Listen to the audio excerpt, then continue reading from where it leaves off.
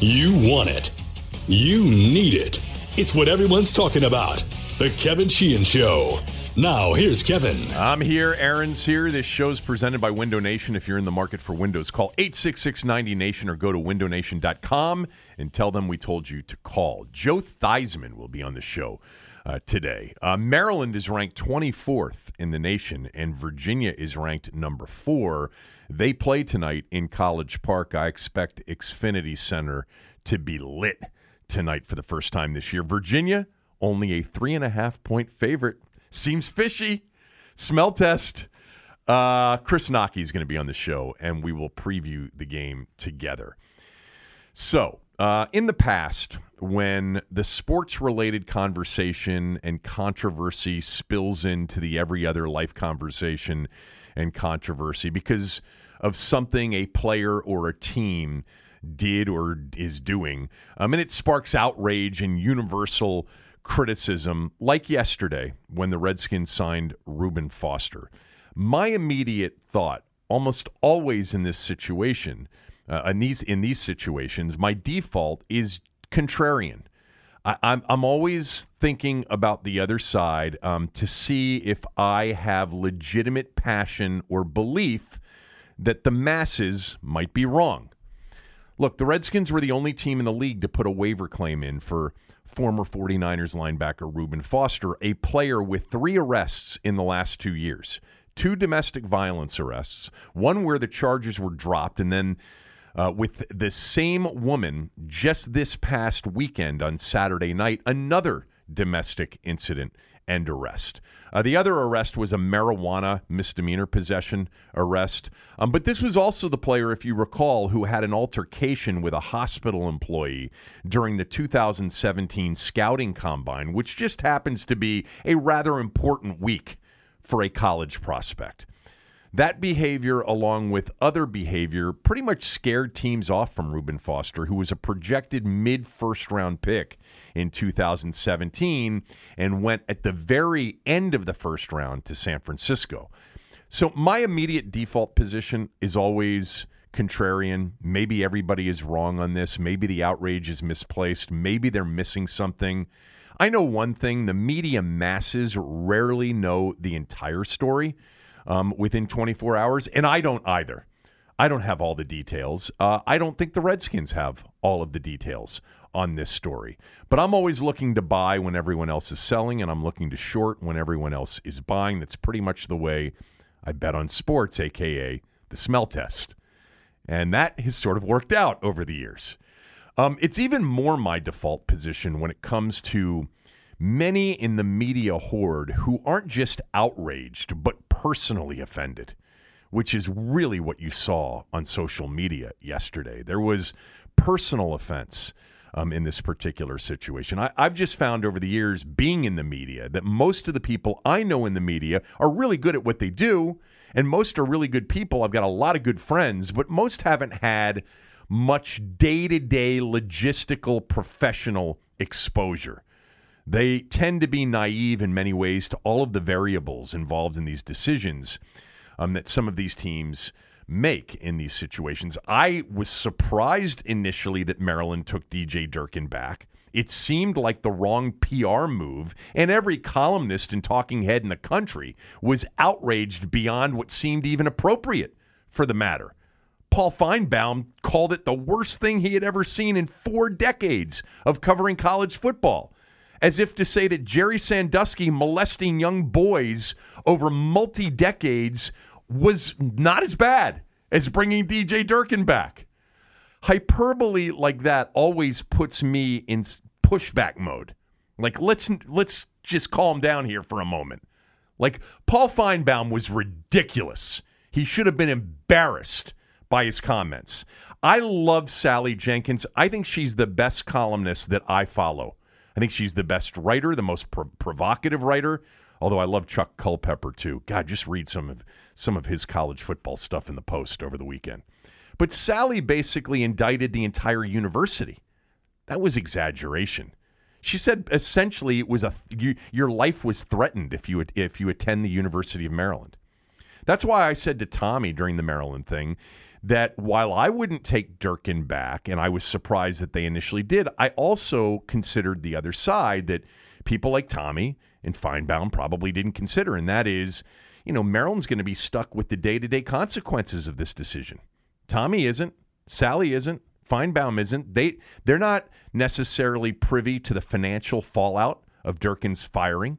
The fact that people will likely lose their jobs, innocent people that have been working at the university because of budget shortfalls associated with this decision. There's a lot that goes into these decisions. And the people that have to live with the day-to-day consequences, they can't really worry about what the outside world thinks. Everybody will say, well, that's PR tone deafness.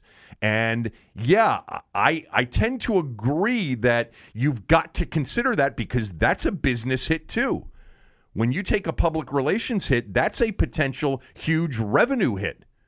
So all of that has to be considered. But anyway, I'm getting sidetracked here. Don't get me wrong. The Maryland thing, I ultimately was very surprised that they took him back. And then obviously the outraged media influenced Maryland and a governor and others into making a different decision. I'm not saying that the media, by the way, is always wrong. The Duke lacrosse case, the media response was wrong.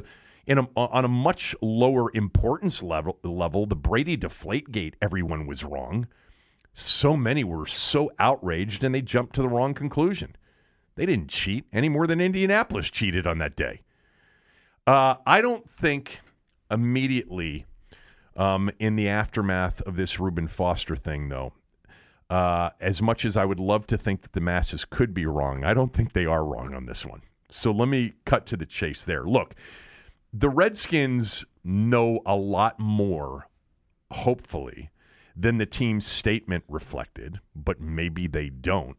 Maybe they have information that will fully exonerate Reuben Foster. Maybe one of the Alabama players or several of them on the team know the real story of what's gone on in this on-again, off-again relationship that's been volatile at the very least, if not criminal.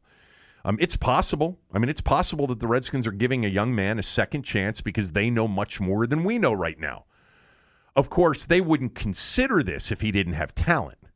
They loved him coming out in the 2017 draft. I was pretty convinced, and many of us on that draft night, Cooley, Clinton Portis, and others, were convinced that they were going to take Reuben Foster at 17 overall. Jay loved him. But Jonathan Allen fell because of the arthritic reports about his shoulder, and the Redskins pounced on a top 5 talent in Jonathan Allen at number 17 overall, so they didn't have the chance to draft Reuben Foster. Although I do remember some discussion about the Redskins potentially trading back up into the end of the first round because they loved Foster so much.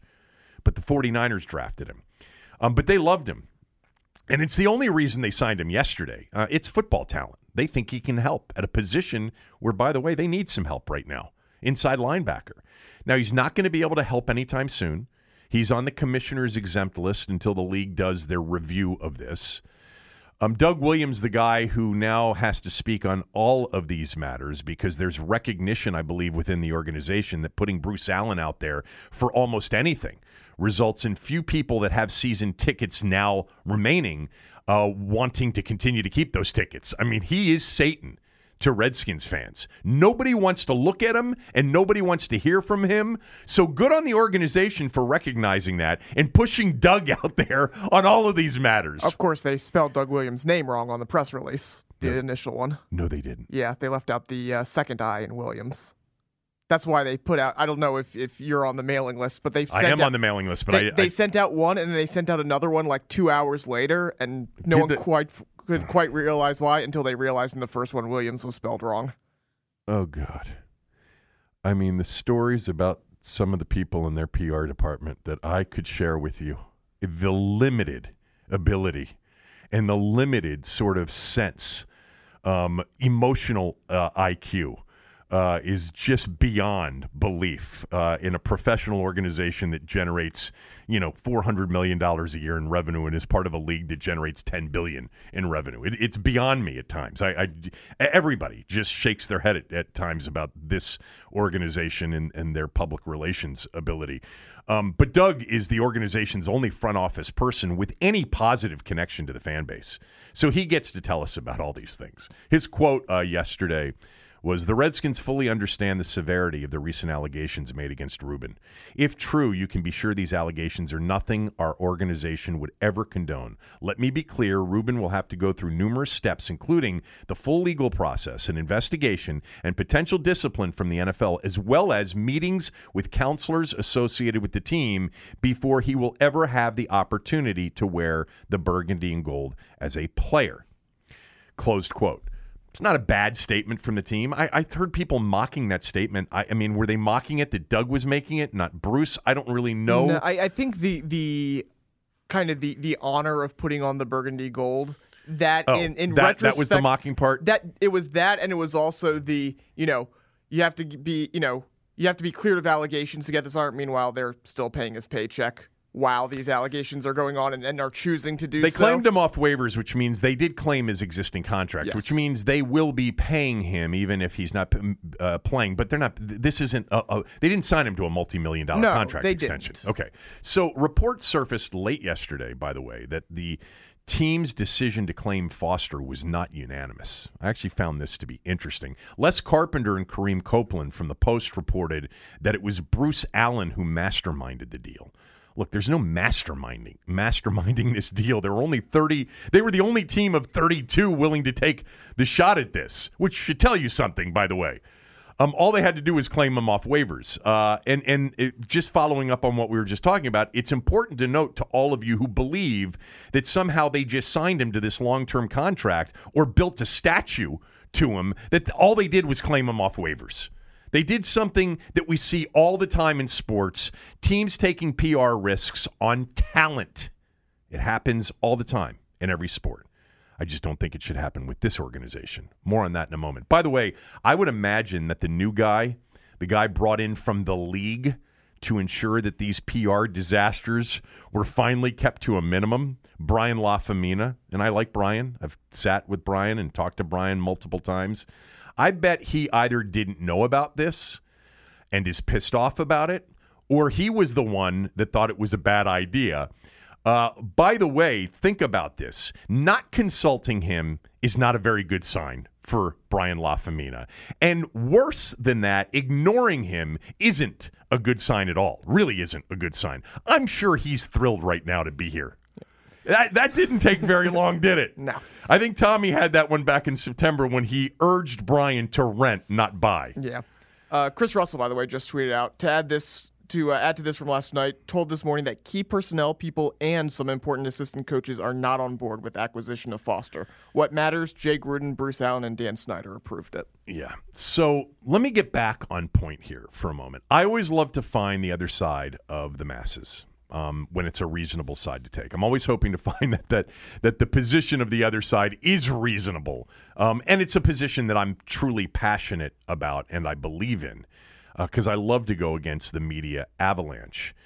There's a case to be made here that it doesn't matter what they do from a PR standpoint. Think about it from this perspective. They are so hated right now and so despised as an organization by so many that they can't win for losing when it comes to the way people think of them. And that the only thing that they can do to get out of this mess is to win and to win big. And if they believe taking a player that can play a position where they need help, inside linebacker, will result in winning more games, and there's no roster downside, no football downside. They don't owe them anything if the charges stand. It's not like this is a salary cap risk. They may have decided behind closed doors, Dan, Bruce, and Jay, hey, everybody hates us anyway. And we just talked to John Allen and Deron Payne and Ryan Anderson and all the Alabama guys, and they're going to be a great support system for him. And we believe he may even be innocent of all of these charges. And damn it, he can sure help us win. We loved him coming out in this draft. We know what the reaction's going to be. It's going to be outrage from everybody in this environment of 2018, but they already hate us. They already think we're losers. the only thing that's going to fix this is winning, so be it. Perhaps that's their thinking on this. As much as I'd like to go contrarian and sit here in this studio today and tell the tale of being totally for this move, I can't. I have felt for a long time now, and I'm a lifelong fan, I've recognized, like many of you have, but even more so because I know many of the people involved. I've been involved in a radio station for many years that was owned by Dan Snyder, and we were the rights holders, at least in name, in contract, we were the rights holder. The organization is, we've known this for a while, the organization is truly limited from an intelligence standpoint. They're arrogant, and that combination has consistently bit them in the backside, gotten them in trouble. And the results have followed. Lost games, lost trust, diminishing support. Here's the bottom line. Reuben Foster has been arrested 3 times in 2 years. 1 year. No, it's about... The 2018 season, this is the 3rd time he's been arrested in 2018. No, but the 2 domestic and the marijuana, the 3 arrests are over almost a 2-year period now. Because one of them was in may have been early 2017. Whatever. It's 3 arrests in a very short period of time. I don't care if all of them have circumstances that the team has learned will exonerate or paint a totally different picture of this guy. 1 arrest? Maybe. 3 in a short period of time, plus the scouting combine incident? No effing way are you signing him. For this team, with the ticket selling issues that they have, with the interest level issues that they have, you can't do it. It doesn't matter what you think you know about this situation. And really and truly, let me get to this. I don't think they know that much about it. The words of a few 22, 23, 24-year-olds who are friends with him that say, hey, we know Reuben, and, we know the circumstances. He's a great dude. All right? You're rolling the dice if that's your information. I mean, that's not the only information you need. The friends that are 22, 23, and 24 years old and not experienced in public relations and in business, I hope you didn't sign this guy because John Allen and Deron Payne told you, don't believe any of that shit. He's a great guy. How tone deaf can one company be? Who the hell sits down at a meeting yesterday or the day before and says, we have a major ticket selling problem, we have a major credibility problem in our community and in our marketplace when it comes to almost anything we do, from the plethora of negligent football decisions we've made over the years to the off-field dramas with alcoholic general managers and suing season ticket holders and all of it. Who the hell then says, hey, let's sign a guy that just got arrested over the weekend for a second domestic violence charge in the Me Too era? There is one team in the NFL that could have done this yesterday and somehow gotten away with it. And that team is the New England Patriots. New England could have done it. And people would have sat back and they said, they probably know something that we don't know. Or they've got a culture there. They've got a culture that can deal with this. There's one team in the NFL that absolutely shouldn't have done this yesterday. And that team is the Washington Redskins. Because they don't ever get these things right. They don't have the culture to welcome in somebody that has this past, whether it's exaggerated or even wrong or it's completely right. Yesterday, I loved social media. Like, everybody's tying this into the Washington football team because not only are they dumb and tone deaf, but of course they're racist too. So in this meeting where they decided to do this, and it sounds like there was pushback, who was the guy that said, hey, Dan, all the stuff is just going to come out again. We're going to have to deal with this for a few days. And what's the upside here? What's the real upside? Is he really that good? Do we have Dick Butkus here? Is this going to be the greatest middle linebacker or inside linebacker? How sure are we that he's going to equate to wins, because if we're not totally sure about that, there's no decision here. Like, if we're not signing Lawrence Taylor or Butkus or, in recent years, inside linebackers, Patrick Willis, if we're not signing that guy, what are we even talking about this for? Because all the stuff, the tone deafness, the racist, the stupid, all of it is going to come up here. And you know what? All of it's been right. It's beyond me. Perhaps they knew what the reaction would be again, and they said, "We don't care. We're gonna get called all these names and all of these things." But the reality of the last 25 years makes me believe that we just throw this one into the bucket of dumb. Like, this is just another one that goes into the bucket of dumb. I want them to beat Philadelphia. I do. I'd like to see them win 3 or 4 more and play a playoff game. But I'm not sure that before yesterday began, they could have done anything riskier to their current dilemma, their ticket selling dilemma, their lack of fan interest dilemma.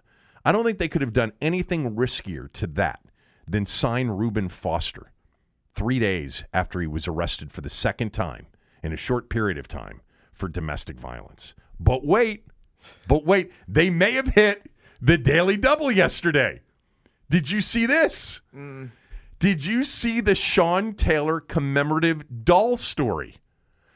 I didn't see this until last night. Somebody sent me the Deadspin story.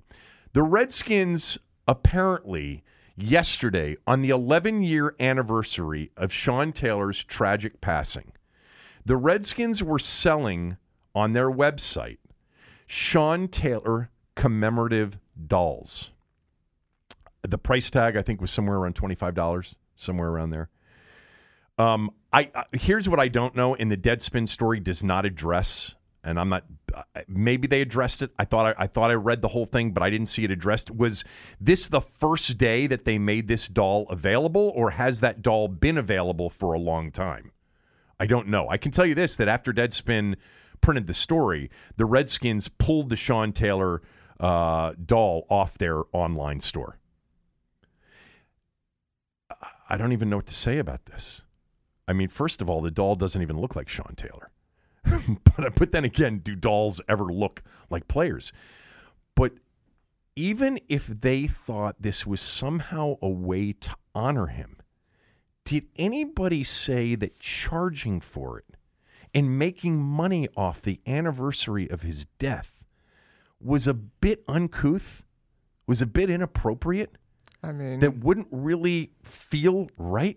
I mean, seriously. As Deadspin points out, Dan Snyder is the only person who charged for or made money off of the 9/11 commemorative hats that the team sold.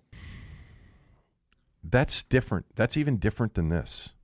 The 9/11 game on the 10-year anniversary that they played against the Giants at FedEx Field was actually a day done very right by the organization. I remember that day. There was a lot about that day that really felt right, felt as a remembrance, as a proper honor and remembrance. Yeah, but this wasn't the 10-year anniversary. It wasn't? This was on the 5th-year anniversary. A bunch of teams put out, never forget hats. Mm-hmm. Everybody else was giving the proceeds to charity. And the Redskins charged for it. Well, not charged for it, but they kept the proceeds. No, they kept the proceeds. Yeah.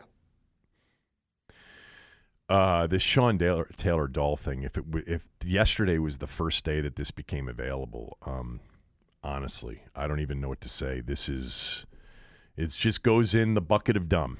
It consistently happens. It makes it hard. I talk to a lot of you people. It makes it hard for those of us that were weaned on this football team and remember the good old days and the winning days and the days of class. It makes it hard, man, to hang in there. I'm a sucker for it, I guess, because on game day, everything else sort of gets washed away, and it's like, let's beat the Cowboys. Let's beat the damn Giants or Eagles. But they're just not very bright. They haven't been very bright, and the worst combination in any person or any company is dumb and arrogant. It's the worst combination. Because the mistakes that get made over and over and over again, they don't think they're mistakes. And so they don't learn from them. All right, let me tell you about Window Nation, because one thing I've learned about Window Nation over the years is that they sell some damn good windows, and they are a great company to work with.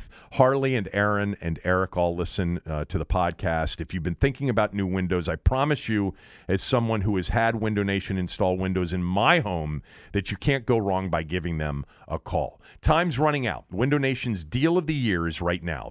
This week is the final week. This week, right now, is the final week for buy 2 windows, get 2 windows free, buy 4, get 4 free, buy 6, get 6 free. There is no limit. Plus, get 0% financing for 5 full years. Save that well-earned money to splurge on your family, friends, and yourself this holiday. Temperatures have fallen. It was cold as hell out there today. You're feeling that cold air coming into your home. It's only going to get colder over the next few months, and your energy bills are going to rise. So now's the time to get those windows replaced. Window Nation has saved customers an estimated $40 million in energy over the years. This is the final week of the best offer of the year from Window Nation. This is their offer they put out every year this time of year, and it's the best offer you're going to get. It absolutely ends on Sunday. You get 2 free windows for every 2 you buy. Buy 4, get 4 free, 0% interest for 5 full years. Take advantage of it, and you can do that by calling 866-90-NATION, where you will save thousands on your windows and your energy bills. Save today, save tomorrow, save forever. Call 866-90-NATION or visit windownation.com and tell them I told you to call. All right, let's bring in Chris Nockey. The Terps tonight at home at what should be the first real home environment of the year, an electric environment. It's a sellout tonight, I believe, at Comcast Center, Xfinity Center, for 4th-ranked Virginia. Maryland's ranked 24th. Chris Nockey will be on the call with Johnny Holiday tonight for that game. I want to just go. You've been courtside for all of the 6 wins to start this season. And there's one in particular that stands out, and that was the last one. Their win Friday night over Hofstra, where they had 90 points with 6.5 minutes to go in the game and finished with the highest point total, I think, in Turgeon's career in College Park, 104, against a team that was thought to be a pretty good team coming into this season. I thought it was one of the more impressive performances we've seen from this team in a long, long time. A bit surprising to me. What was your takeaway from it? Yeah, I have no argument with any of that, Kevin. I think that, they also played a team in Marshall that came in undefeated and very confident. What did I say? I said Hofstra. I meant Marshall. Thank you. Marshall. Yeah, they came in believing that they could win. Marshall did, and I had a chance to visit with their head coach, who Dan D'Antoni, who was basically, said if we do a couple of things well, we'll be in great shape in this game. And did visit with him after the game, and his first words out of his mouth was, "My goodness, what an ass kicking that was." But and Maryland got it going midway through that first half, and it was probably the best performance by Anthony Cowan, the junior point guard that we've seen in some time. He was just phenomenal in the first half, including drawing a foul with a second to play in the first half to get 3 free throws. All of a sudden, that 12-point lead goes out to 15, and Marshall's in the rear view the rest of the way. So it was as good a performance as I think you could expect from a team where whose core is really very young and seems to be improving every game. What I've loved from this team so far this year is what I believe to be, and you can correct me if I'm wrong, a conscientious effort to play faster, to use their athletes, and, while it's young, still some decent depth on this particular team, to wear out teams with some pressure, and to look to run at every opportunity they can. Do you think that this is part of a new thought process among this with this coaching staff, with this particular team this year, because it isn't what they've always thought of in the past? Well, I can only hope, and I've seen him practice a bunch, and that's where that's kind of the lab, as you well know. That's where decisions are made and formulas are implemented, and they have made a conscientious effort to do that at every practice. So I'm hoping that's the case, because it sure makes the games a heck of a lot more entertaining, whether it's Maryland or anybody else. I like it when teams go up and down. The one thing I worry about a little bit, Kevin, is I think that sometimes in the grind of a conference season, I think sometimes coaches, human nature takes over and you sort of revert to the norm, and I hope that's not the case because this team seems to be really well equipped to play that kind of game.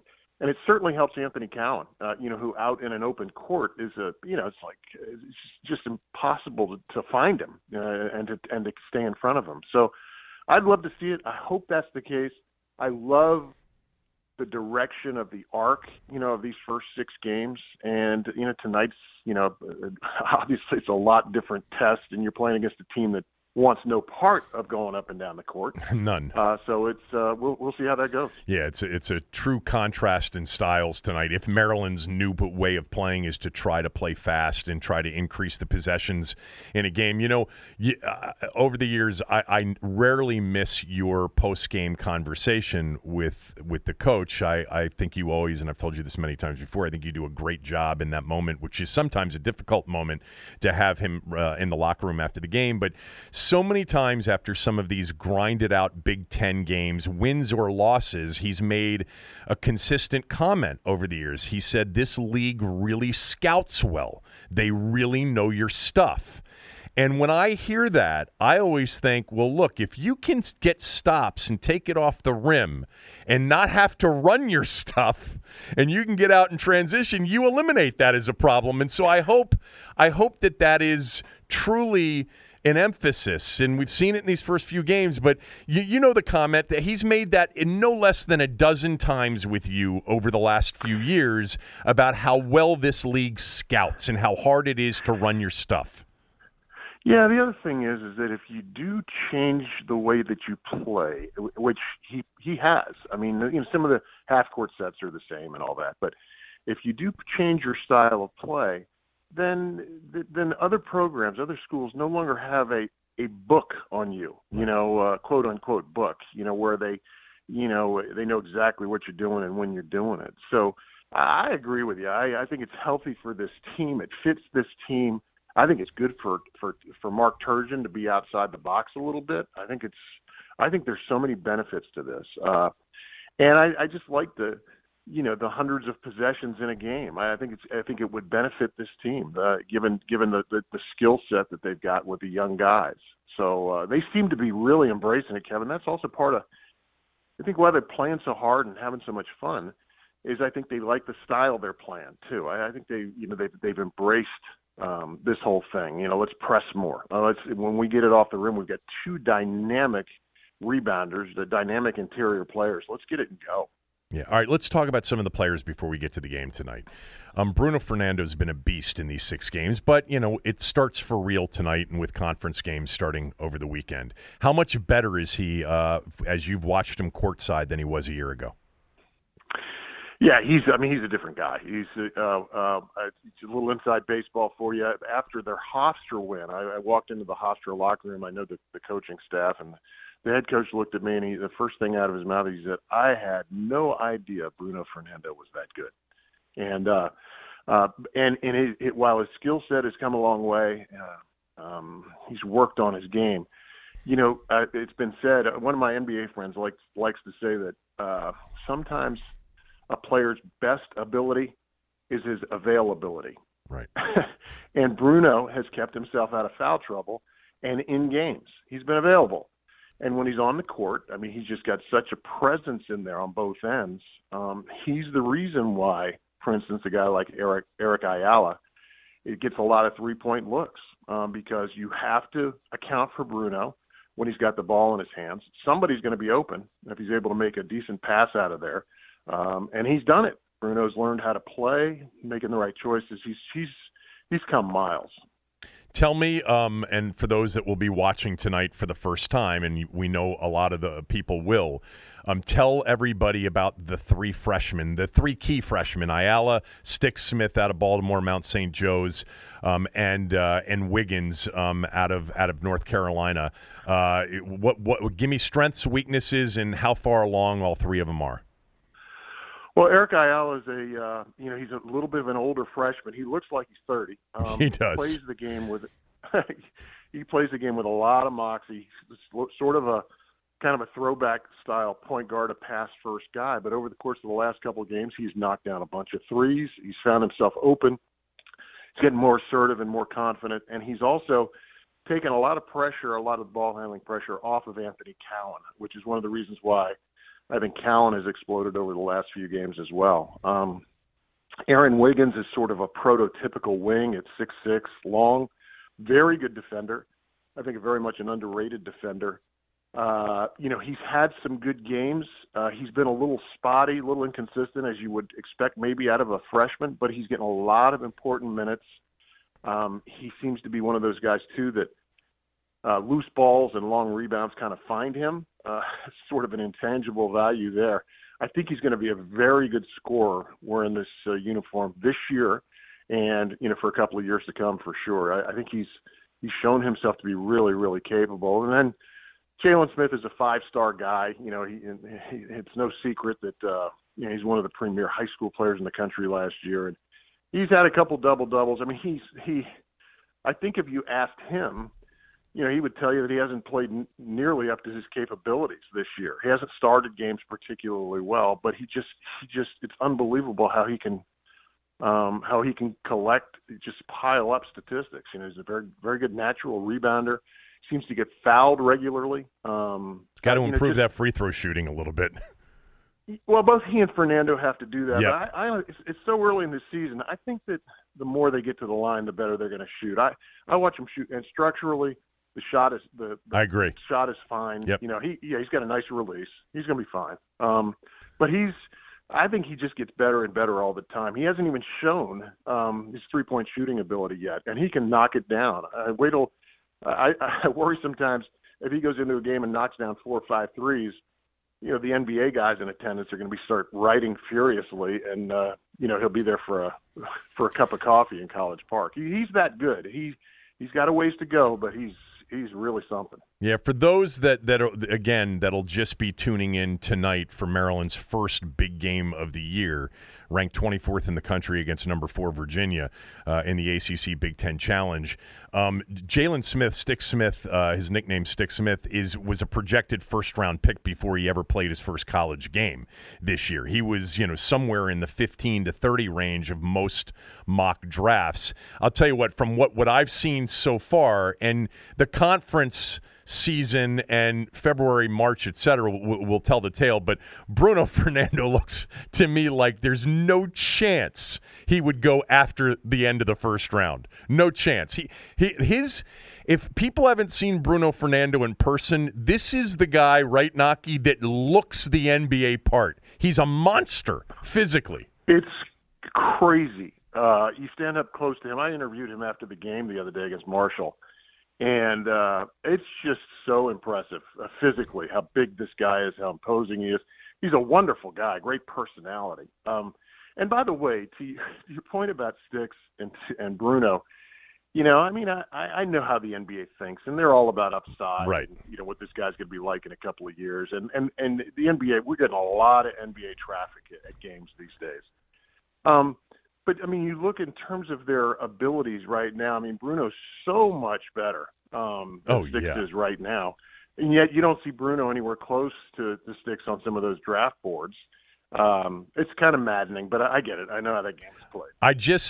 As you were speaking, I just pulled up NBADraft.net, which puts out, updated mock drafts all the time. And Jalen Smith is projected number 5 overall to the Knicks, and Bruno Fernando is projected 18th overall in the first round to the 76ers. So, of course, the order of the draft is a true projection, as are the players, but, sort of updated. Now, this is dated November 12th, so this is from a couple of weeks ago.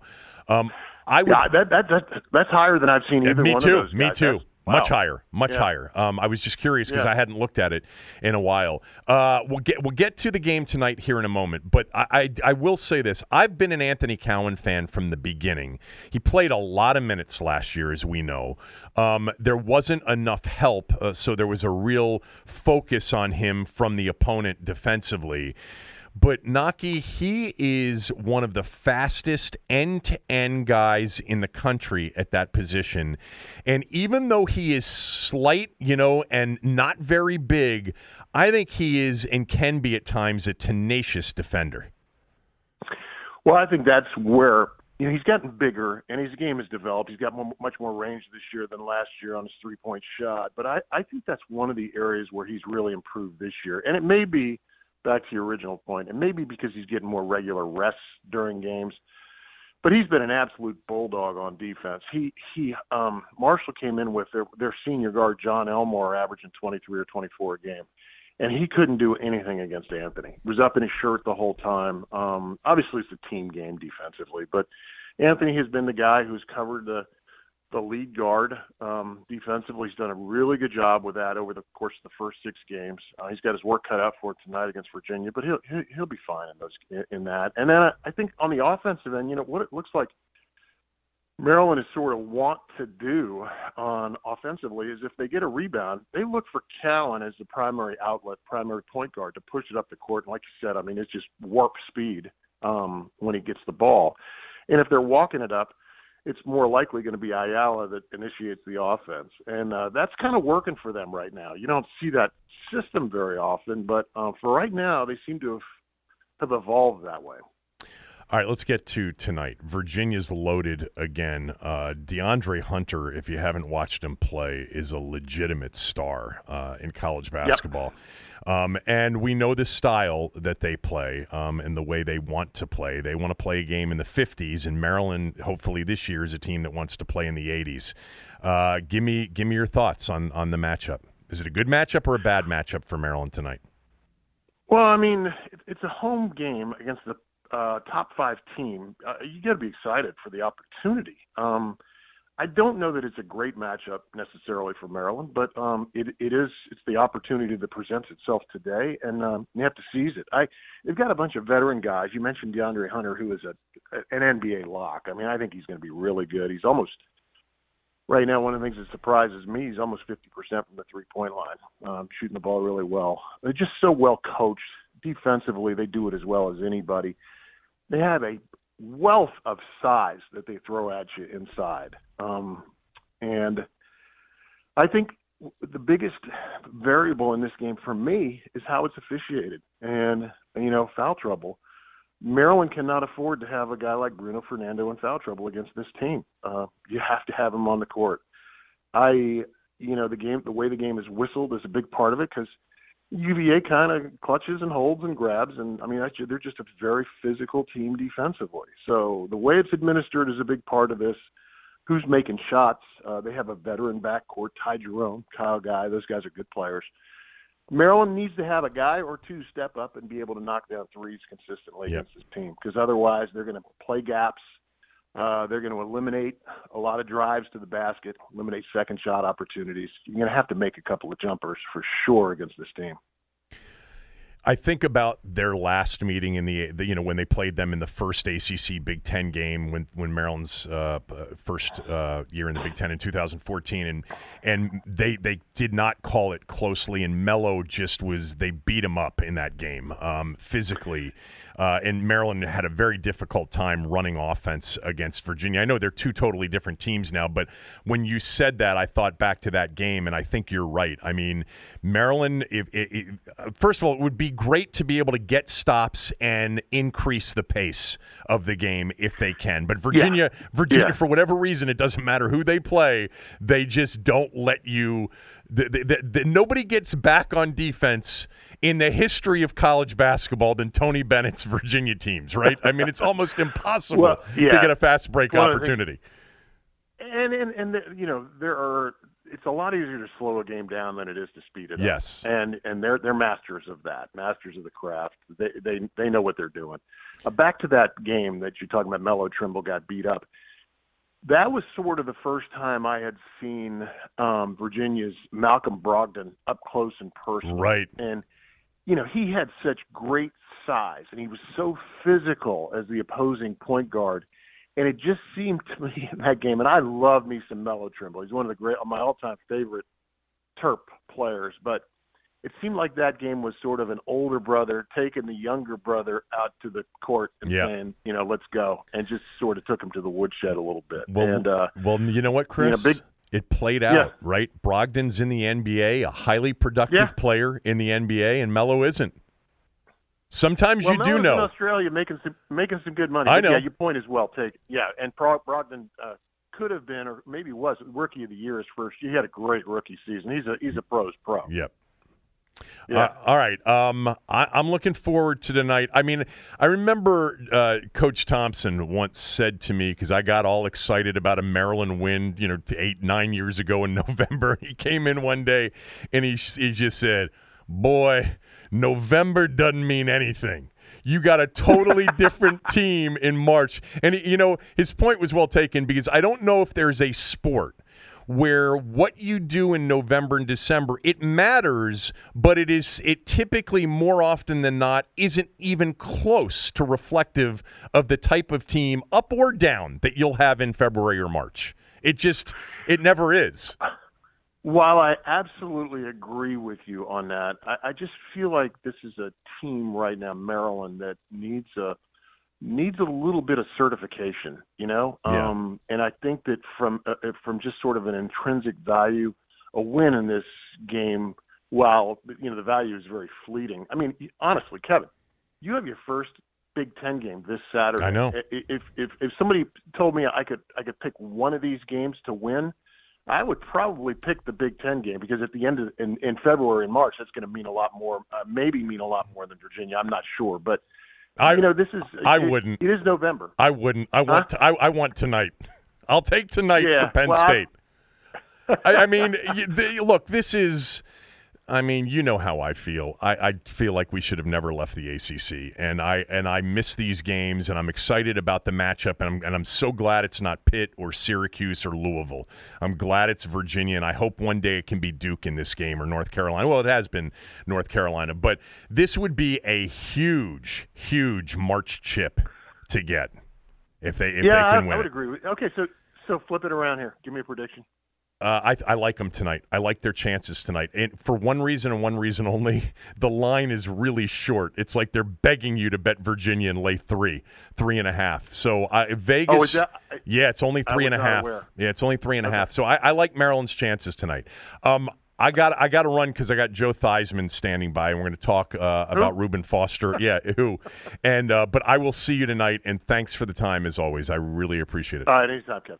All right, let's bring in Joe Theismann, who is making hopefully the first of more than just one appearance on the Kevin Sheehan Show podcast. And I've always loved talking to you about this team. And I always like waiting, because you're and I'm optimistic too, because I always want them to do well, but you're always very optimistic before the season starts. And I always like catching up with you typically midway through the season, or as we get into this stretch, the closing stretch, to get your thoughts. But on a day like today, and when I asked you to be on, I didn't know that they were going to sign Reuben Foster, but I think we have to start with that.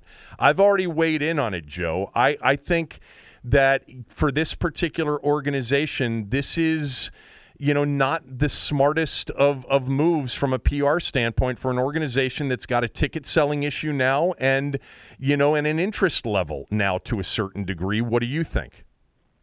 Well, I think it's to me, as you said, an interesting signing. Obviously, I don't think Reuben Foster will probably see the field this year. I think based upon the history with the NFL, I find it interesting that he's on a commissioner's list that says he gets paid, but he can't play or practice. I don't quite understand that concept where you get paid for not showing up to work.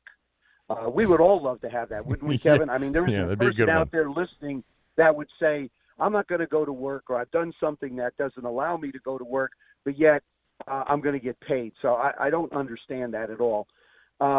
It is a very curious signing to me. I think he has obviously he's dealt with a lot of issues, and listening or reading Doug's statement about talking to a lot of the players, guys from Alabama, sort of vouching for him as an individual. I think at times when you go to the players on a team and ask their opinion about another player, I don't know whether you necessarily get the true picture or you get friendship evaluations or you get guys that only knew him at another period of time. So to me, I was a bit surprised, shocked to be honest with you, when I read that the Redskins actually signed Reuben Foster. But obviously there are others that have looked into it. You know, doing some reading this morning, the Eagles inquired about him. So, and to be honest with you, like I said, I'm not sure he's going to see the field over the next 5 weeks. And if he did, what type of a player would he be? Because, you know, he is in somewhat of a limbo state in the National Football League. I found it as a very surprising signing, to be honest with you. You know, when you said that when you go to young people, players in the organization, and in this case, all of those guys are very young. They're 22, 23, 24 years old. You know, John Allen, Deron Payne, Ryan Anderson, et cetera, all the Bama guys. I totally agree with what you said. That if that's the basis for signing a player, going to young people who are friends with this person who tell you, no, he's really a good guy, that is risky territory. But, you know, beyond the football side of it, Joe, and you're right, a lot of people have jumped to the conclusion that they just signed him to some sort of long-term contract, and I said this earlier, like they built a statue to him already. That's ridiculous. They claimed him off waivers. But with that said, we both know, all right, that this organization is in a tenuous spot with respect to people like me who were lifelong born and raised fans who lived through the good days, and many of those people have become apathetic. We've seen it at FedEx Field, and they're in the ticket selling business now. This is, from a PR standpoint, Joe, at the very least, a huge risk because of the backlash. Do you agree or disagree? I agree with you. And I think, you know, sometimes I think every organization has to ask one question.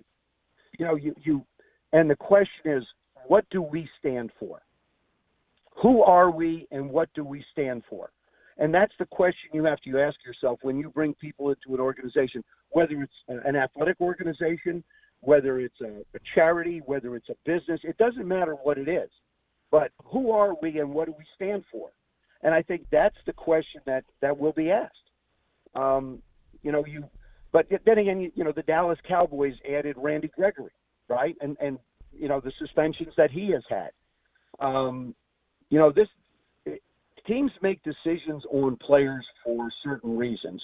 Listening to the explanation that Doug gave, you know, I scratched my head a little bit. Like I said, if you're going to talk to other players about other players, you're probably not going to hear somebody saying, you know what, he's not worth it. He's this person, he's that person, a bunch of negative stuff. You're probably never going to hear that. I think you have to step outside the organization and look at it and say, okay, I'm looking at it from the outside looking in. What do we stand for? Who are we? We have enough issues. I thought DJ Swearinger made a great point in his after the game over there about doing the little things. The Redskins have a virus called and I think it's, you know, I would say that it is I'm going to try and strip the ball virus instead of tackle you virus. Josh Norman does it all the time. He wraps one hand around the receiver and he tries to strip the ball instead of just tackling people. But it's not just us. It's an epidemic in the National Football League. You see defensive backs trying to body block running backs. Forget it. What, are you kidding me? The art of tackling has disappeared because nobody practices it. You know, this is a lousy collective bargaining agreement when it comes to product on the field.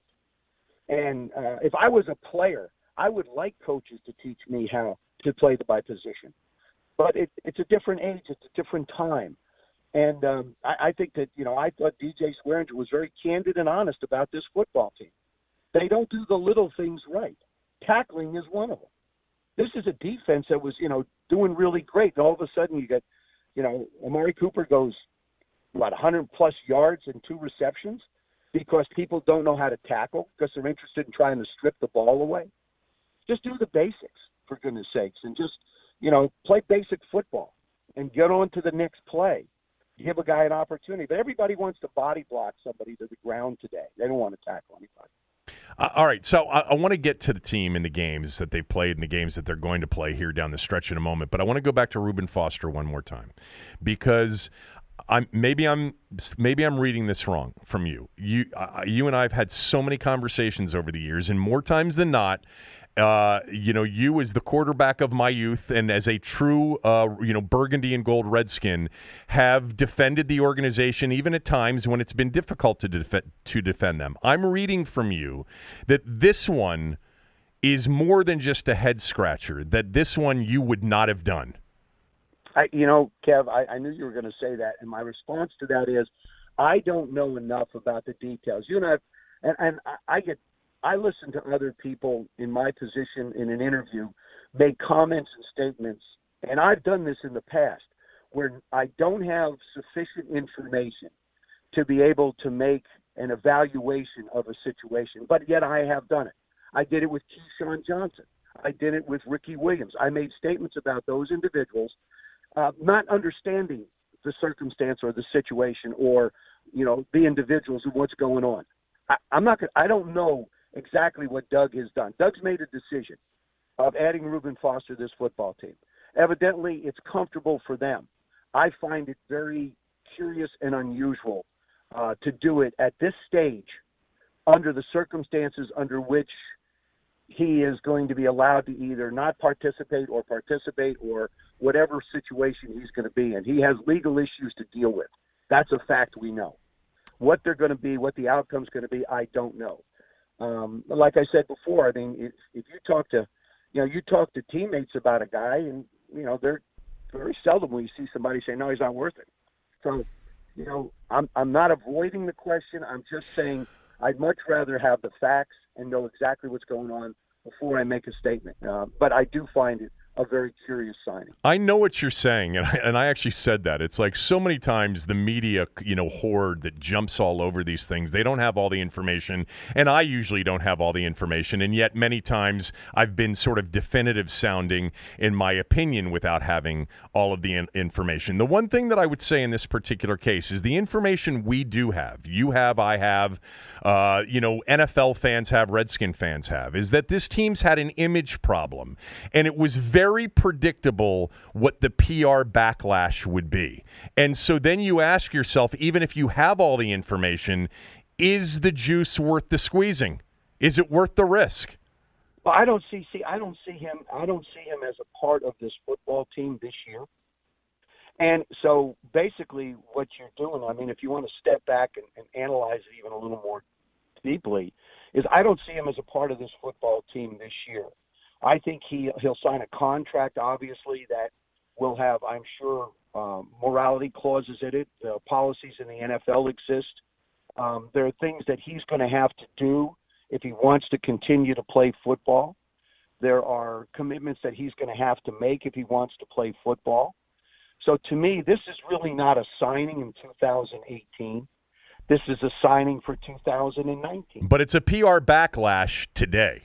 Right now, it's like, why? People are saying why, and that's the responsibility of Doug and the front office. That's they made the decision, not us, Kevin. All right, before we get specifically to the team, everybody again in the Alex Smith injury against Houston, when we saw it, everybody had the flashback to you on that November night against the Giants. On Monday Night Football, and your reaction to it, everybody went to your Twitter account. I don't know if that's as much activity as you've had on your Twitter account, but I can't imagine that any football fan didn't immediately think of you. What was your immediate reaction when you watched it? It's funny. I never saw my injury. I saw my injury 20 years ago. I know, you told me that. I remember you telling me that. And in Alex's case, Robin and I were my wife and I were sitting there watching the game, and all of a sudden, I see the pile of people, and then I look at the TV, and there's Alex's leg. And it was gruesome. It was unnerving for me. I turned to Robin and I said, that's just like mine. And I looked away. And even now, as I talk to you about it, there's this image in my mind that I never had. I never had the image. I saw my leg get broken, like I say, 20 years later. But, to see Alex in that situation, first of all, my heart went out to him because I know what he was going through. I feel terrible for him. And the coincidences that happened regarding, the break 33 years ago and the one for Alex is, I played, 167 games. He played 166. The score was the same. The place on the field was similar. I mean, if you were to lay down what's the chance of all these things happening? You can't even come up with odds. I know. It would be so crazy. I thought of the score. It's not as bad as it was. I thought of the score immediately because I remembered it was 23-21. Of course, the differences would be RFK versus FedEx, and the Redskins with Jay Schrader coming in relief that night won the game against the Giants, and the Redskins lost the game to the Texans. Right. On Alex Smith, let's start there as it relates to the team. Why was this team struggling offensively to have any consistent sort of ability to move the football and score points with him? Personnel. We don't have any receivers who can separate. You look at the teams. I think number one is we don't have any receivers who can separate. Number two, the continuing shuffling that has to be done in the offensive line. Kevin, you and I have talked about this. I have a theory about playoff teams. If you look at the teams that will be in the playoffs, look at how many starts their offensive linemen get. You'll see a very large number. You won't see a lot of movement in the offensive line. Everybody will have played a lot of football, and you can develop and establish some consistency up front. We don't have that. I think our defense has played well. I mean, the Texans are on an 8-game win streak. Yeah, I know. And if it's not for a 102-yard interception, we probably beat them. I mean, and a dropped pass. I mean, we had a couple of plays. We are not a good enough football team to make a mistake or two in a game. It almost has to be flawless football, and that is you're asking the impossible. That's why every game should be close. Every game is going to be a fist fight. 3 interceptions against the Dallas Cowboys. No interceptions for the Dallas Cowboys. It's an 8-point differential.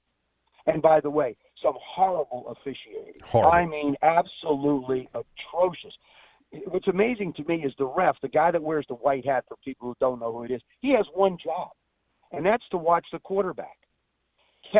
Colt gets his head yanked around. No flag. No call. And the league says we're going to protect the players. No helmet-to-helmet contact. Jordan Reed gets absolutely lit up. Who's looking at what? That bothers the living daylights out of me. Don't just give it lip service and say we're going to protect the players. And that should be a call that comes from New York. Okay? Maybe the official was in a bad position. Maybe he didn't have a bad angle. I'll grant that. But if you see that in New York, you buzz down and say, that's helmet-to-helmet, 15-yard penalty. Why can't you do that? That was horrific. Now probably at a critical time of the game. Well, I mean, they were going to still at that point need an onside kick. I thought the not calling the hold on Mo Harris on the interception was worse. And really, the one, whenever there's the conversation about officiating, you can always say, well, yeah, that happened in the second quarter, that happened in the third quarter, whatever. They had plenty of time to overcome it. You know what they didn't have time. No one can argue is that Josh Doxson was interfered with on that bomb at the end of the Houston game, and it would have led to a chip shot walk-off field goal attempt. Maybe Hopkins would have missed a 30-yarder. He did in London 2 years ago, but more than likely, the probability is the Redskins would have won the game, and the league admitted that they missed that call. How do you miss that call but call holding on Josh Norman with no contact virtually, a possession before? That was ridiculous. Because they leave it to the officials to interpret what they think is a rule. There's too many interpretations in a row. I mean, how many times have you seen offensive linemen wrap their arms around the neck of somebody and it doesn't get called? And how do you evaluate hitting a quarterback? So far this year, I go back to the Buffalo Bills New England Patriots football game where number 55, I don't know who it was for the Bills, had Tom Brady wrapped up at the 6-yard line. Wrapped up. and let him go. Yeah, because and Tom Brady runs in the end zone because of an interpretation by a player of what he thought the official might do. Mike Zimmer had it right from preseason. He said these rules, this particular rule, is going to cost games, it's going to cost coaches jobs, and it's going to cost players money. And he absolutely nailed it. But, it's the National Football League. It just keeps rolling on. Well, no position. I'm sorry we made a mistake, and no official loses a job. No official loses. When's the last time you heard an official fired for a lousy job? Right. Well, I'll tell you what. They've got a lot of new lead referees this year. A lot of. I don't care. Forget about lead referees. I'm talking about if we make mistakes in our business, we don't have a job. Oh, it doesn't apply. God, let's hope not, because we make mistakes every day.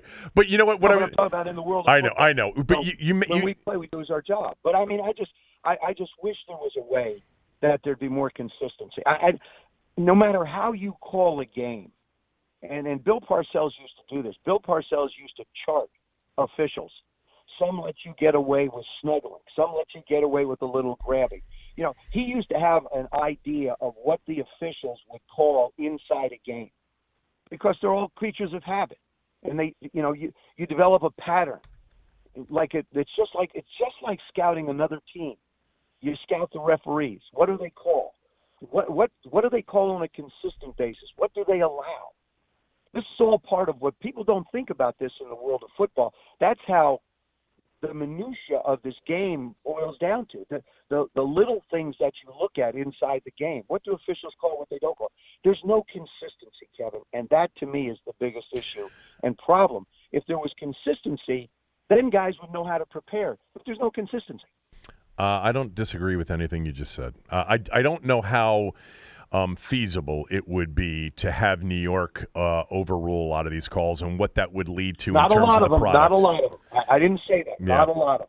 But when you're stressing safety and you have a blatant hit to the head. Yeah, that one it was an obvious miss. There was no debate. There was conclusive video evidence that Jordan Reed was crunched helmet to helmet, defenseless. This to me would happen probably, I would guess maybe it would happen in the course of a season, maybe 20 times. Maybe. Yep. I mean, they stop and review after every touchdown. By the way, I think they should. I don't know. I think they should flip it around too. When there is a helmet-to-helmet defenseless hit that's called that's incorrect, they should flip it the other way, because I think we see a lot more of those. Because I think more times than not, they're prone. Now you're getting into too many weeks. Okay. Anyway, all right. Let's we've made the game 3 hours and 15 minutes. Exactly. Let's 3 hour season. Let's get back to this team. Before Thursday, before the Thanksgiving Day game, were you optimistic about Colt McCoy leading the offense? And then where are you now? I still am. I still think Colt can lead this offense. I don't think there's a big difference between Alex and Colt. I think they both basically run the offense in a very similar fashion to the way Jay wants to call the game. We want to be able to run the football. We want to be able to shorten the game. Like I said, unfortunately, you can't miss big plays. You can't miss big throws. And, Colt found out you can't squeeze a ball into places where there just isn't any room. I mean, there's things you need to do with the football in your hand. You need to be decisive, and you need to be smart. If it's not there, don't try and squeeze it in. I think Colt was rusty. Let's face it. When's the last time he played football? What, was it against the Dallas Cowboys? 2000? Yeah, a couple of games after that. Yeah, when they got shut out by the Rams. But yeah. I mean, I think he was just rusty. I think these 11 days will serve him more than anybody on that football team. And it also gives some offensive linemen who basically are new to the system a chance to understand more.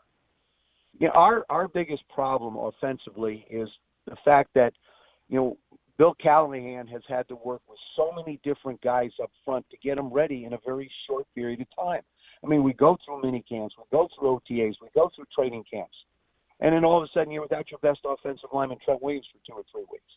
You lose your left guard, you lose your right guard. Your center's moving over here. Your right tackle's somebody, who was probably like Babe Laufenberg was for me on a beach somewhere in Mexico. he's flown back up. I mean, you really, like I said, I always look at playoff teams. The first thing I look at, obviously the quarterback play is important, but the next thing I look at is the amount of starts that the offensive line has had. And if you look at ours, it's a new combination almost every week. All right, let's talk about these final 5 games. I think if they win 3 of them, they'll advance to the postseason, perhaps even as a wild card. A lot of people think the NFC East is so bad, but the truth of the matter is there's still a possibility that you could get 2. Well, they've got to win the next 2. Forget about the 5, because you got Jacksonville and Titans, and then finish with the Eagles. You want the division? You need the division wins. That's it. You have to win. Yep. You need to beat the Eagles. You need to beat the Giants. By the way, the Giants are no pushover. No, not even close. They're on our side. Oh, yeah. It's a talented offensive football team. Look, they should have beaten the Eagles. They had them down and let them up. They put up 360-plus yards in the first half and, 81 in the second? Yeah. I love it that you're putting up the warning flag for the Giant game already, because I've mentioned that game, to me, is the game that's going to be very difficult to win at home. I mean, Monday night's going to be difficult, too. I just don't see that Philadelphia has all of a sudden turned the corner here, Joe.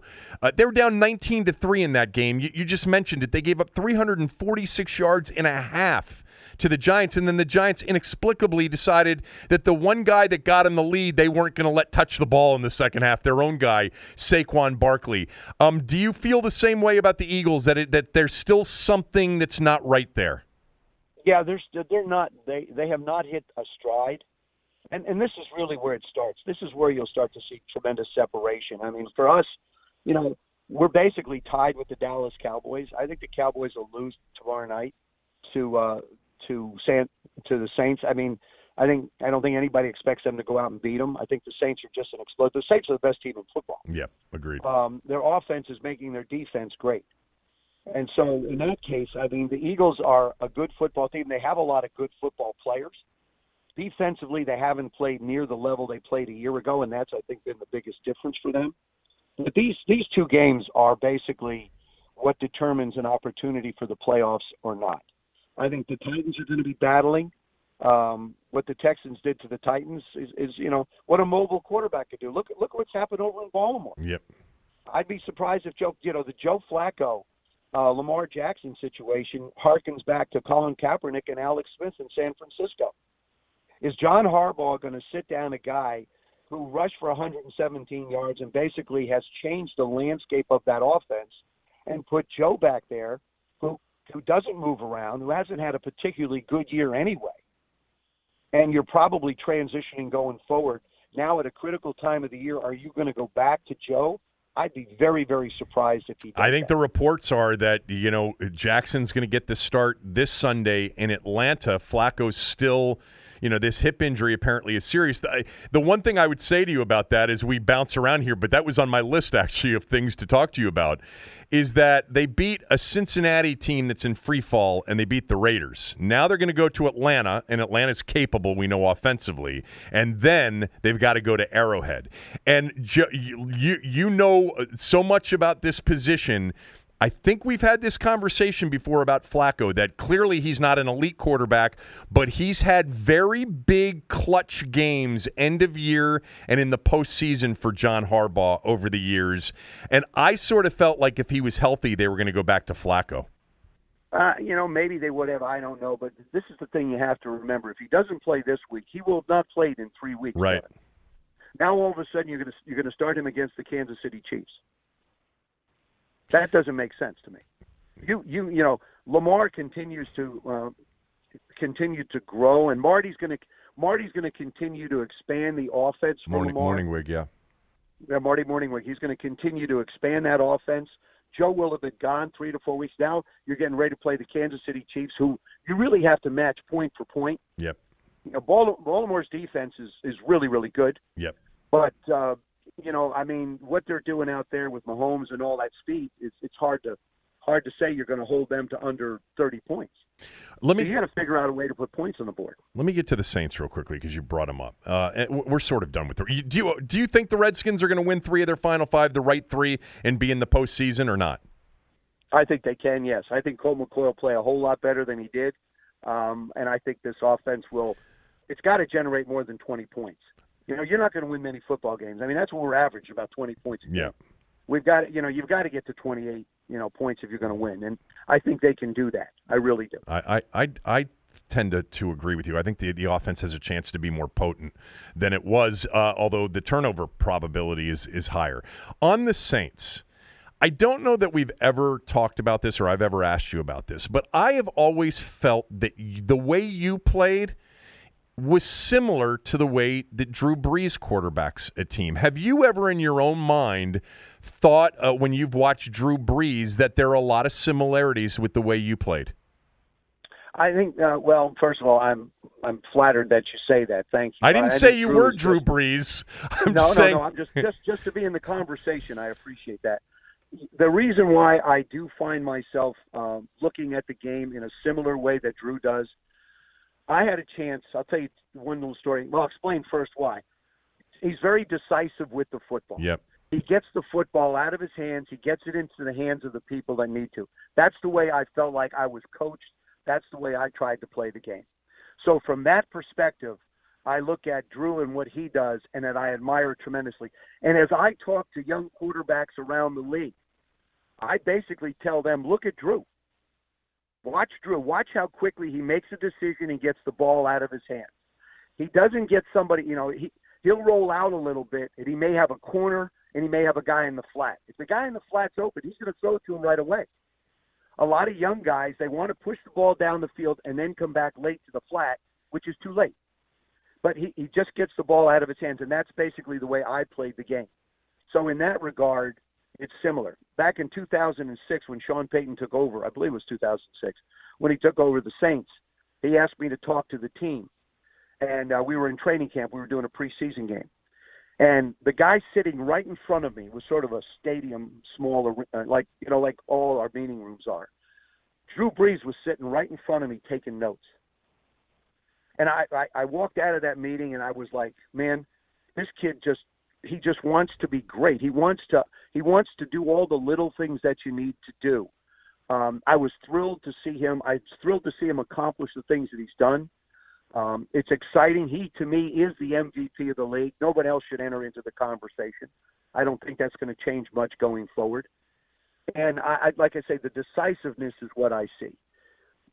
Trust your eyes, get the ball out of your hands. That's our job. We're facilitators.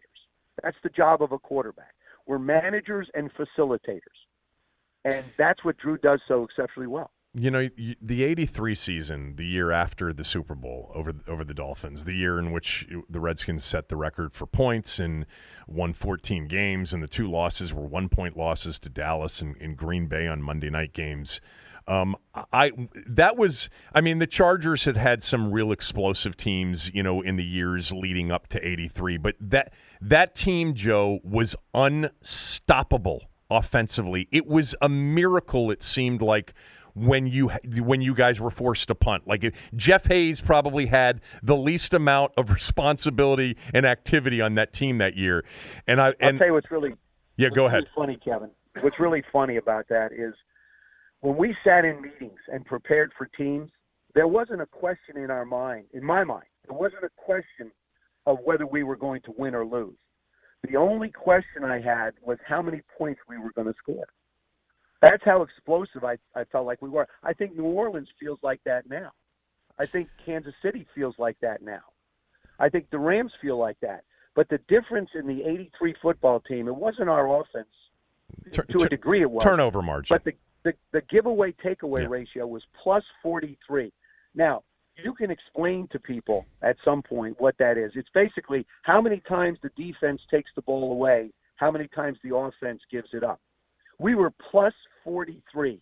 Go through the history from 1983 to today. Go through all those years. Nobody's ever been close. See what the highest ratio is. It's in the 20s, maybe. Yeah, maybe. I don't even know. Very often you end a season with the number one team being plus 18 or plus 19, but it's usually in the 20s. But of course, that's who we were. Yeah, you were, but you also we had Mike Nelms returning kicks. I mean, it was the most complete football team. And if we had won Super Bowl 18, probably would have been considered the greatest football team in history at that time. And even might even stand the top 1 or 2 today. Right, but and this is why I wanted to go towards the Saints as a conversation, because I personally right now I don't see any chance. You could always have injuries between now and the postseason, significant injuries like to the quarterback, but assuming relative health for New Orleans, I don't see how anybody other than the Rams even remotely come within 2 touchdowns of the Saints in the Superdome in a playoff game. I think they can go toe to toe with them. The Rams can, but no one else, right? I don't think so. No, especially in the dome. Basically they're playing for home field. And this is the other thing you have to understand. Sean Payton is ruthless. He's ruthless. I mean, the score could be 47-0. He's still going to try and put points on the board. He runs a machine, and he calls his offense like Joe used to call ours. Our whole thing was we're going to be the aggressor. We're going to set the tempo. We're going to set we're going to be the ones constantly in your face. We're not going to give you a chance to sort of gather yourself. How often do you see Drew Brees come to the line of scrimmage like a lot of other quarterbacks and look around and, that ball is snapped with 18 seconds to go. We're coming at you. And then now all of a sudden you add wide receivers. You add a running back. That's another thing that gets overlooked. This is a very complete dynamic football team with playmakers at the right position. And they're better defensively than most people think with playmakers defensively. You lose the concept of what their defense is because their offense is so dynamic. That's sort of what we were talking about regarding our 83 team. Well, but the problem with the 83 team, and if we're comparing the teams, is that there was this incredible plus-minus ratio, which, still today no one's ever come close to it. But there was a secondary issue. Anthony Washington got picked on by quarterbacks that could throw the ball down the field a little bit with good receivers like Cliff Branch in the Super Bowl as an example. I mean, the defense there was a reason that they were called the Pearl Harbor Crew, is you could throw the ball against them. Lynn Dickey did, Danny White did, Joe Montana did, and then but they couldn't outscore us. No, everybody but one team, and that's then the Saints are better defensively. I could do this with you forever, but I can't continue. I can't have an hour-long interview because you've got breakfast to eat. I've put off breakfast for you, and then you held me up for 15 minutes. I'm sorry. Now this 10-minute interview, I don't even know what time it is. I know. Well, I think we've done this many times before where we've gone way past the point of doing something. I always appreciate it. You know that and hope to talk to you soon. You're welcome, Kevin. Take care. All right. Thanks to Joe Theismann for joining us. There was a lot I didn't get to, but I know when I had Joe on radio that it was going to be a 2-segment interview. Because he'll get going and it sparks other thoughts. And I didn't get to a lot of the stuff that I'm sure you wanted me to get to, like what's wrong with the running game? What's wrong with the defense the last few days? Are there going to be wholesale changes at the end of the year if they don't get to the postseason? I don't know that Joe's going to answer that anyway. He probably wouldn't. But it was good to get his thoughts on Reuben Foster. And what I did find interesting is Joe's fallback position most of the time is to really be protective of the organization and the brand, etc. But I think you heard it with Joe, even though he says, I don't have all the information, but I think that, even Joe was very surprised and taken aback a little bit at the signing of Reuben Foster. Let me take a moment to tell you about Farish Chrysler Dodge Jeep in Fairfax. They should be on your list if you're considering something new. Go to farishcars.com right now and you'll get their live inventory and best deals. Farish makes it easy. I've been friends with Ralph Perkins and Kevin Farish for a decade plus. They're smart. They know what their customers want. They make it easy for them. I promise you that if you give them a chance, they won't disappoint. Their sales team, experienced. Most of their salespeople have been there for 20 plus years. Their service department is the best. Right now, plenty of inventory on the lot. Whatever you're looking for, you'll likely find it. It's that time of the year where Farish has a lot of inventory, and they want to get rid of it by the end of the year so that they can get the new shipment of vehicles in after January 1. And that means great deal opportunities for the consumer, for you. So if you head out there right now, the Jeep Cherokee, the Grand Cherokee, the Wrangler, There are great deals on all three of those vehicles, maybe the best deals of the year. Same goes for the Ram pickup as they try to clear their lot of their inventory between now and the end of the year. If you like this show and you're thinking about something new, I give you my word that you'll be taken care of. If you go out to Farish, ask for Ralph Perkins. He'll put you in touch with the best salesperson. They're located right there in Fairfax Circle. Ask for Ralph. He's in the store every day. Tell him I sent you. You can also find out everything you need to know about Farish. All of their live inventory and pricing is online at farishcars.com. Let's finish up the show with a little NFL buy and sell. Are you buying or are you selling? NFL buy or sell. All right, I'm going to buy a few things. I'm going to buy somebody that I bought the other day. I'm going to buy Philip Lindsay, the running back in Denver. He is, to me, a star in the making. He was undrafted out of Colorado. Denver has, in Philip Lindsay, who's not a big dude. He's like 5'8" and 180, something like that. Philip Lindsay right now, this season in Denver, is averaging 5.8 yards per carry. He's got 780 yards on the ground, 5.8 yards per carry, already 6 touchdown passes, and that's going to lead me to this second buy. I'm going to buy Denver down the stretch here as a team that can make a legitimate run to the postseason in the AFC. They are 5-6 right now. They've got the Bengals, the 49ers, the Browns, and the Raiders, their next 4 games. Now, the Browns at home, it's not going to be an easy game, but they can win against Cincinnati, San Francisco, the Raiders, and the Browns. That would put them at 9-6 going into a season finale game against the Chargers. And there's the possibility that the Chargers in that final week may have already been a wild card, the number 5 seed, locked and loaded in that spot, and they may not be playing for anything. More likely than not, if they're in the division race, they would have to win that game against Kansas City if they go to Arrowhead and win, the Chargers, that is. But Denver's an interesting team to watch the rest of the way because of their schedule and because of the way they're playing. They've gone back-to-back in beating the Chargers and the Steelers, and they had a walk-off field goal attempt to beat the Texans 3 weeks ago. And the last time they played the Chiefs, they played them competitively. And that was on the road at Arrowhead, a 30-23 game. So, actually, I'm going back even further. Here are the Rams' last 6 games. The Broncos' last 6 games. A 23-20 loss at home to the Rams, 23-20. Then on a Thursday night, they blew the Cardinals out 45-10.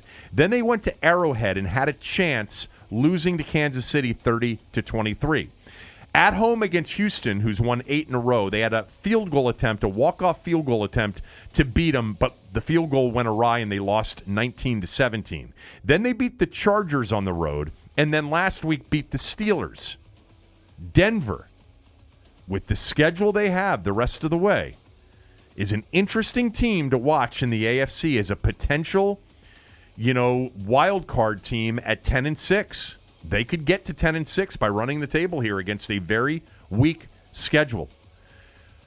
I'm also going to buy the Seattle Seahawks and their playoff opportunity as a wild card. They've played very well of late. They beat the Packers. They beat the Panthers. They had a chance against the Rams. Remember, they had a chance against the Chargers. It's almost like we're talking about the Broncos when you talk about the Seahawks.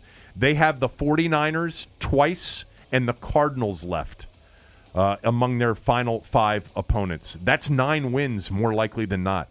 So now they've got the Vikings and the Chiefs both at home. If they get one of those, that's 10. That's a wild card spot in the NFC. They're playing well, Seattle is. They're also, I think we have to say after all of these years, they're well coached. They are a well-coached team. I know that they have committed over the years a lot of penalties of aggression more times than not. I like Seattle right now to be an NFC wild card team. It certainly looks like they're playing well and that their schedule with 4 of the 5 at home and the Cardinals twice and the 49ers twice and the Cardinals would lead any reasonable person to believe that they will get to 9, if not 10 wins. What am I selling this week? Oh, I'm buying one more thing. I'm buying Kirk Cousins Sunday in Foxborough against the Patriots. I'll spend more time on that on Friday. I just have a feeling that he's going to put up a big day, and they are going to score a lot of points in Foxborough. All right, that's another buy. More time to talk about that later in the week. I am selling the Philadelphia Eagles. I've thought about this a lot. I'm just not buying the Eagles. You know, the Saints have hammered everybody. They lost at home to the Cowboys a couple of weeks ago. They very easily could have lost in London to Jacksonville. The Giant game was, in many ways, a giant self-inflicted loss because of the way they called that game in the second half, only giving Saquon Barkley 5 touches in the second half after he had rolled up basically all of their offense single-handedly in the first half. I'm just not buying that the Eagles have figured it out. I think the Redskins have a really good chance to win Monday night. I do. And I may be delusional on that. And I don't think the Redskins are great right now. I'm not suggesting that. But I think that this is a matchup, more so than even on Thanksgiving Day, of 2 average to maybe slightly above average teams. Best case. I think the Redskins can go there. I like them as a 7-point underdog. I don't think it'll be a smell test pick. I like them personally to keep that game close and to have a chance to win the game. All right, thanks to Chris Nockey. Thanks to Joe Theismann. Thanks to Aaron, who produced it. I'm going to the Maryland game tonight. I'll have a lot on that tomorrow. Tommy will be in as well. I'm sure he will have an opinion on Reuben Foster and the Sean Taylor commemorative doll. So tune in for that. Have a great day.